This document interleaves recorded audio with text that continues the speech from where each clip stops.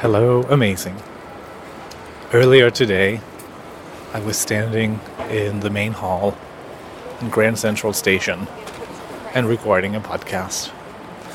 And as I was doing this, and when I record a podcast, I usually stand with my microphone, which is a little handheld recorder, close to my mouth. And it looks maybe a little bit strange because it has this big furry gray windscreen on top to block some of the wind noise when I'm outside. So it looks a little bit like a furry animal, but it also has wires coming out of it, and one of the wires goes to a big pair of headphones that I wear.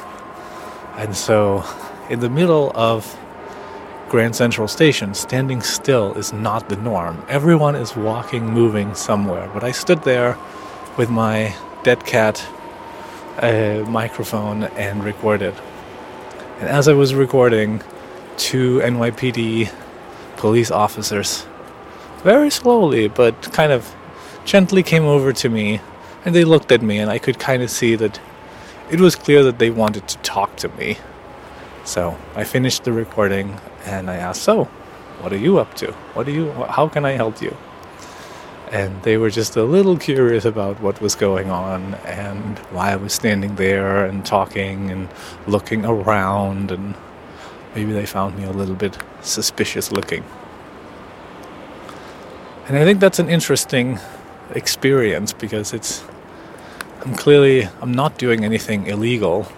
I'm not plotting to do anything terrible. I'm just standing there recording, but looking different from what everyone else is doing. So clearly standing out. And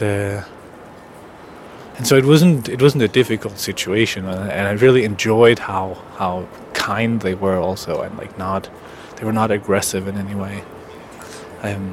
But it does also make me wonder. One of the things I studied a lot in my past was for my master's thesis. I wrote about aviation security and safety, but mostly security, and how it's one of these things where it's rather predictable, actually, that police officers or any other security personnel will look for things that stand out.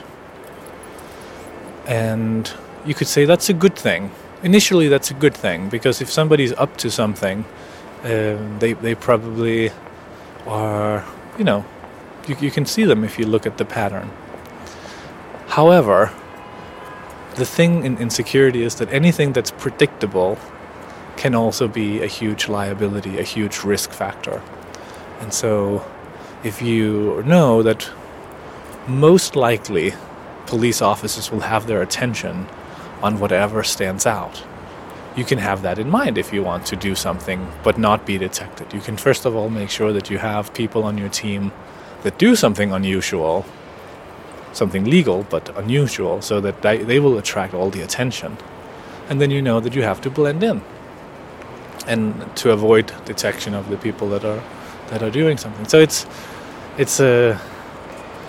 good to remember that profiling and stereotyping and looking for outliers can be good, but whenever it becomes a predictable response, it creates a blind side that can actually be much more dangerous. So, just some reflections. But I told the police officers about podcast. They didn't know what a podcast was. So I explained that it's like radio on the internet. And I talked about what it's about and what I was talking about. I think they looked a little confused, but they could see that I was a passionate person. So they let me go. So here I am. That's all for today. Have a good day. Bye-bye.